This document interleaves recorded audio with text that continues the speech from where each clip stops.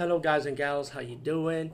Today I'll be talking about an awesome way to start your free podcast, and I mean free. No catch, no gimmicks.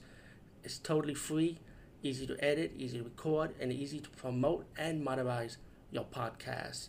It's called Anchor.fm, and I highly recommend you, guys and gals, check it out and start your own podcast and let your voice be heard.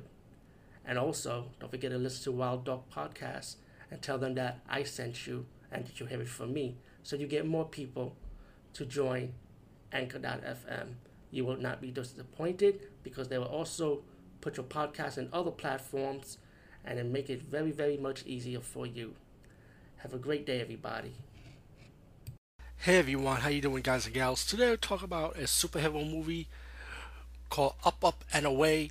If you see Meteor Man with Robert Townsend, then you're definitely gonna like this one, which also starred Robert Townsend in it. But this one mainly focused on his son. This was a Disney movie that premiered on 2000, which I never knew by the way, because I watched a lot of Disney stuff during that era, and I never knew about this movie until now. So, because my friend recommended it to me, and we were talking about comic book movies, and he actually had a DVD from it, so I was able to watch it from there. But Up Up and Away is about Robert Townsend's family. They're all superheroes, right? And guess and check this one out. Excuse me. They have a weakness. Foil, aluminum foil, like anything with aluminum, is their weakness. So if they touch it, they'll die and stuff, or they get weakened. It's like that's like their kryptonite.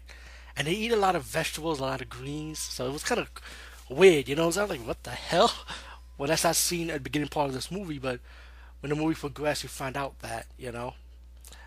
Um, with that being said, the main villain in this movie is this young guy using this woman who's an expert program, and they have this program called Earth Protection. And what this program does is supposed to be good for the environment, but the guy that she's working with, he wants to use it for evil use by hypnotizing people, making them do things that they don't want to do, and later on, our superheroes find out that it's this computer program making people hypnotized, and they have to find a way to stop it and find who's doing it. And between that, you also got the son that he doesn't have superpowers like his family, and he really wants to be a superhero that bad. He's not lying that he has superpowers, that he could fly. So his grandpa start knowing about that he's lying, played by Sherman Hemsley, and Sherman Hemsley's like, okay, you know what? I'll cover it up for you, but eventually he will have to tell the truth, you know. But as the movie progresses, it's one of those things when the kid can overcome of his abilities and start growing hidden. You know what I'm saying? And then our superhero will stop the supervillain pretty much. And all in all, this is a good movie. This is a fun, family-friendly movie. I'd say definitely check it out. Also recommend Sky High. Check that one out too. It was kind of like similar to this, I would say. And also check out Meteor Man, of course, with Robert Townsend, which is another favorite friendly movie I also like for the family to see. So it's a good movie to see. A feel good movie, you know? Anyway, peace, guys, and see you later.